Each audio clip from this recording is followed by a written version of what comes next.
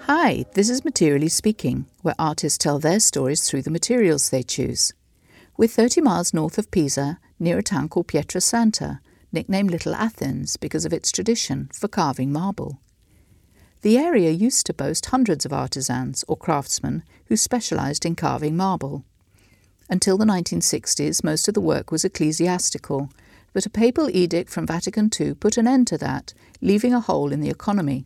So studio heads then courted artists to come and realise their work in marble. Today I'm in one of the last remaining studios in the centre of town, La Polverera. The community of artists here hold regular shows, parties and concerts.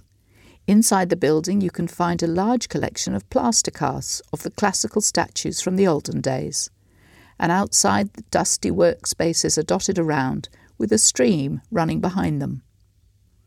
I'm meeting Rita Maya, who's worked in the area over the past 30 years.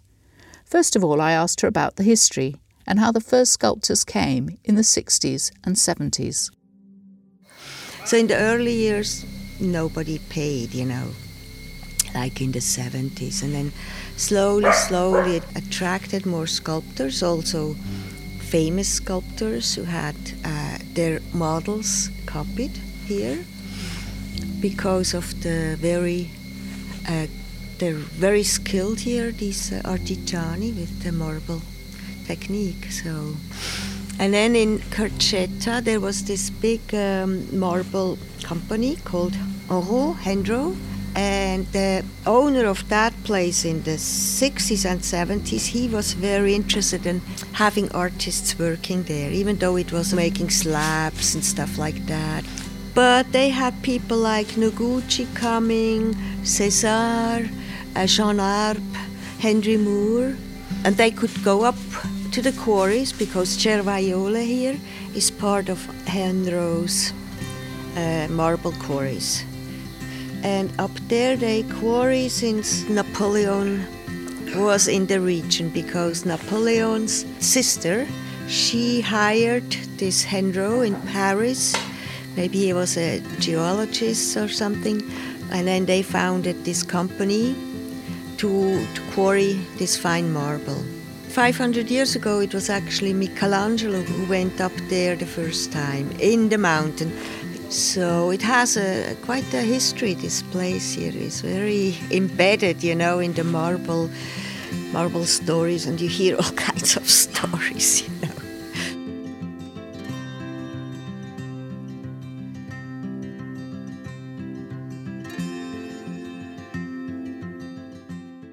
My name is Rita Maya, and I'm from Switzerland. But then I left for the United States when I was 28, I think, and I left there because I had an American boyfriend. We were 11 years together, and then we separated, and I came back to Switzerland. But I was in touch with his cousin, who was a sculptor in Pietrasanta. In 1988, I visited him. So I came the first time to Pietrasanta. He actually lived up on the Rocca, which was a very special place. And I was like flabbergasted because he walked on marble. Everywhere there is marble. And I felt like, wow, it was really something very special when I was here the first time. I found it very familiar, but I never was here. And because I was always very keen about stones, all kinds of stones, I was taken by it all. I've never seen so many different kinds of marble, so much marble. So that's how it actually started with my passion, in the sense of wanted to do something with marble.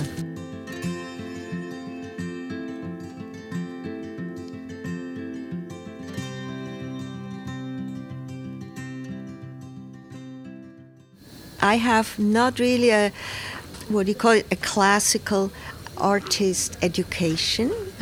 I'm more like self-taught, or rather I was lucky enough to go to a studio where there are many artists who I could either copy, they showed me, they taught me. There were artigiani, the craftsmen, the local craftsmen, which are and were very, very generous in showing us how to work marble. I remember very well when I was in that studio. It was a bit outside of Pietrasanta. It was an international artist studio with quite a few Americans, but also French, German, Swiss, Italians, of course. And I watched them and I thought, wow, this I could never do. This is so hard work. And, I didn't dare to even do anything. And my luck was that I was among Americans. The Americans, they don't believe in, that you have to have a formal education. Basically, you just do. If you want to do it, just do it. So they convinced me that I can just try and do it, And now, after 30 years, I feel like, yes, I learned a lot, but I still don't know it all, of course. It's like you learn slowly in many ways, and it takes time. And maybe that was also something which fascinated me with the media. It's a very slow media. It's something you cannot cut corner with it. The day I met with Rita was very hot, and we chose the studio lunch hour while the machines were quiet. She showed me a stack of marble, of varying shapes and sizes, and she was so keen for me to appreciate their true colours, she tipped her precious bottle of drinking water over them until they glistened. Unperturbed by the fact she now had no drink for herself, she started to tell me what she loved about the different stones. Every stone, even if it's the same quality or the same type, is very different. Okay, my favorite stone is the white Carrara marble, which is called here statuario because it has a very fine crystal. And it really does what you want it to do, in the sense you can mostly carve anything from very, very subtle, fine, thin details to really everything. And it's a very translucent material, so you can also use it as a light carrier, so to speak. So it has a lot of possibilities in it, and it is also used for many, many famous works, like Michelangelo did the Pietà in that material. And it doesn't weather well, so it must be in a place inside. The grey Carrara, which is greyish, you see a lot of them in big piazzas, in places, memorial works, portraits, in cemeteries. That weathers very well. But the white one, you have to have in the house. It has an egg color. It's got a very warm white. So it's an expensive marble. So I usually work small works, medium small. So people knew that I like statuaria, and when they were working on bigger works and they had some, medium-sized pieces they had cut off, they would bring it to me because they knew I would do something small with them. Later on, I used more also for a change, for pleasure. I wanted to do more with colored stone, because also here we are in that sense very lucky. We can get any stone of the world. So what other stones do you enjoy and why? Yeah, okay. I have a couple of works like in the yellow travertine from Iran. And it's rather soft, but not too soft. Maybe about softness, I should say, we have 10 grades of hardness in stone. 10 is the diamond, is the hardest of all. And then 8, 9, 8, let's say 8 could be like granite, basalt. They're very hard. Marble is about 5, 6. So it's considered rather soft, which is not as soft as alabaster. Alabaster is very soft. It's like maybe 2 or something, 3. So for me that would be too soft, even though I have used a bit of alabaster because it has an extremely beautiful translucency. So you can really use it as a shape, but also as a light carrier. And then with travertine, I like about it the different shades of colors. There is a red one as well, beautiful, also from Iran. Then there is the light brown one, kind of a creamy one. It's from Tivoli in Rome. Half Rome is built with this travertine. And then we have a local one from southern Tuscany, which has a chocolate color, which is also beautiful. So with travertine, again, even though it has lots of holes, so you think, oh, they break and it falls apart. No, it's very nice to carve. It holds also nice details. Then I did some red French, which are lovely too. There's different French ones. They're red and white, and they look a bit like meat, raw meat, when you polish them up, but they are beautiful. The latest one I did is Verde Ming, called Green Ming, like the Chinese dynasty. It's the most lovely green there is, a very light, vivid green, and it's also easy to carve. I'm not the type who would touch granite, never ever. For me, it's too hard, because you have to be quite in good shape for granite, even for marble. But since I work smaller pieces, often it's about size. In conversations with artists about the materials they choose, they often mention factors like the weight of the material, their own physical strength, the availability of craftsmen to help them, and their choices of power tools or other newer technologies. In the light of this, I asked Rita to expand on her processes and what tools she uses.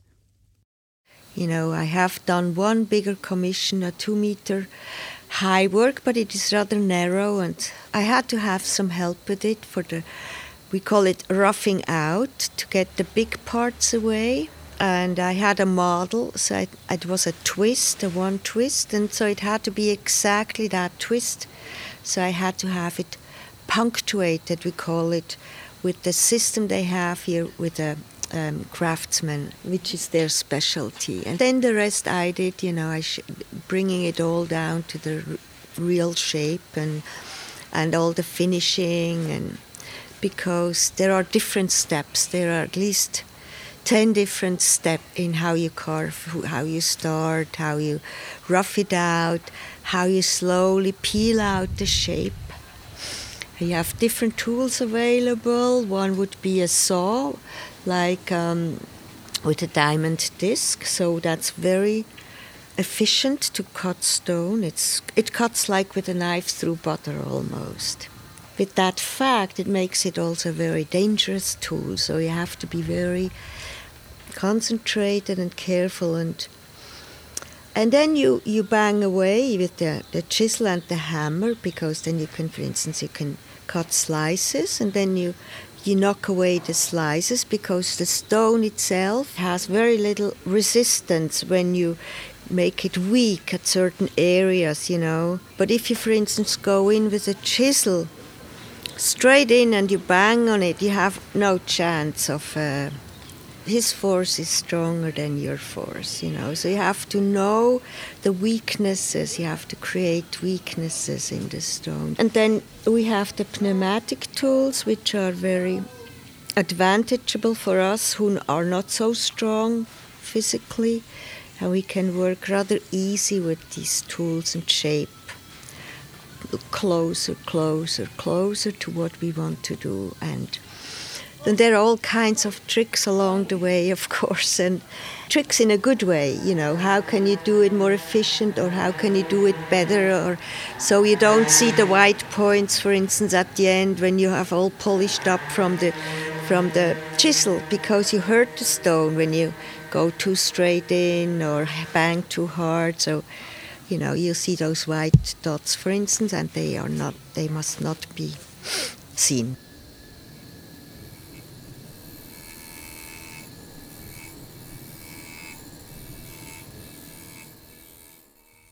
Rita is a member of Intrecciati, a cultural association in Pietrasanta. The members host regular exhibitions of their work at the gallery they run together in the centre of Pietrasanta, which is where I first saw Rita's work. She explains her series of seed pods, which are the carriers and protectors of future lives, and tells me how their wide variety of forms show how they are always perfectly adapted to their environment. I also saw Rita's limpet series, inspired by exposed crystalline surfaces on some discarded statuario she was given. She loves limpets and began carving their fossils on marble river rocks and finished them with a natural iron-coloured patina. So then my work, I don't do figures. I do mostly organic shapes. I'm inspired by nature, but what I see, it could be a leaf or a flower, but it doesn't mean necessarily I will make that leaf or that flower, but it has maybe a very beautiful line in it or a movement. And then I make my sketches to with that idea, make different sketches, and then I see a stone, and then which would maybe work for that idea, and then I start, and then it can happen that I deviate because I suddenly see it's maybe better I do it that way, and it's just like a process. But then sometimes it happens, like when I work in stone, that I just go and follow something. I do it. I don't think much, and then something comes out, and I would have never thought of that shape, never ever. It would be a shape which was completely different than what I've ever thought of. So it's something, I call it tapping into the unconscious. And it has happened that I also have started a piece and just put it away and said, maybe I continue another time, but maybe not, Yeah, can happen, that you get stuck and it was either the wrong stone, or because sometimes you think, that looks like a nice stone, then it turns out to be a very difficult stone. Fantastic dogs. I love your studio. And how many dogs have you got here? Well, let's see. We have 2 from Spain, and then I don't know what they're called. Then we have 5 whippets, 7 dogs. We have 7 dogs. Somebody once said, are you a kennel here or are you a studio, carving studio? Yeah. Fantastic. And how about Pietrasanta? Can you tell me how you felt when you discovered Pietrasanta, how much time you spend here, why it's a special artistic centre? Because it's the sculpture centre of the Western world. And it has a long history of stone sculpting, so marble sculpting, and many of these people, or younger people often, they came here. We met in the piazza, or they came to the studios. I've worked in several studios now, and they said they sensed something special here, and I sensed something special and still do when I come back here. We don't know what it is. We don't know. We just feel it is very caliente. It's a very warm place in the sense you feel very welcomed, and you can work here well, and you're happy to work here because of one thing, it's very practical to work here. You have the stone, you have the tools, you have the know-how, you have the studios, infrastructure, you have everything. It's like in the medieval times, when you had streets where they only would do work with iron, or only with copper, or only with leño, wood. And it has still that old tradition that it was all embedded. Everything you need is locally available, everything.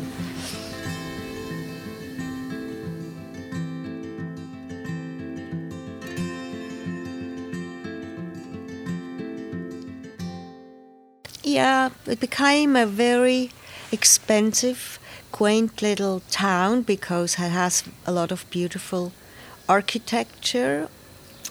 has its own beauty, really. It's vivid with art because it's called Città d'Arte. So because there is so much art which is produced here, so to speak. But our studio, for instance, now, unfortunately, which is one of the only ones left within almost the town walls, is a very bohemian place, so to speak, but it has a long history of traditional carving, and but even for this area now, it's too noisy, too dusty, and we start to feel a bit restriction. We cannot have any more people who want to work 2-3 meter works. It's too loud, too dusty. So everybody who wants to work, has big commissions, has to go now into the industrial zone. Because I think also since the European Union, the emission, nature, everything, dust, noise, the security of the workers there are more laws now to have to be observed. So that is restrictive also. I mean, I remember days we were all, also me not, but people were carving without glasses, barefoot, some crazy people.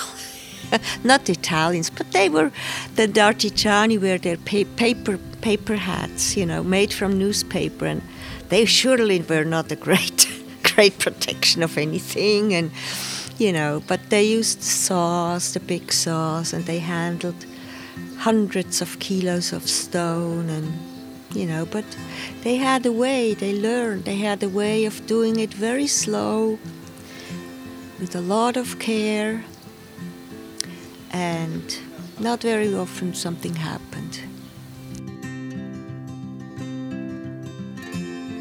So thanks to Rita Meyer. Her work can be seen on her Instagram, Rita Meyer Sculpture, or on the gallery website of intrecciati.it. For photographs of all the works discussed today, follow our Instagram or visit our website materiallyspeaking.com. And don't forget to join our mailing list to hear about upcoming episodes.